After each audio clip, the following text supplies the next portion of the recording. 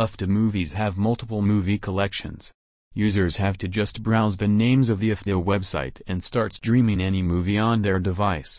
There are no pop-up and subscription charges that users have to pay before watching movies here.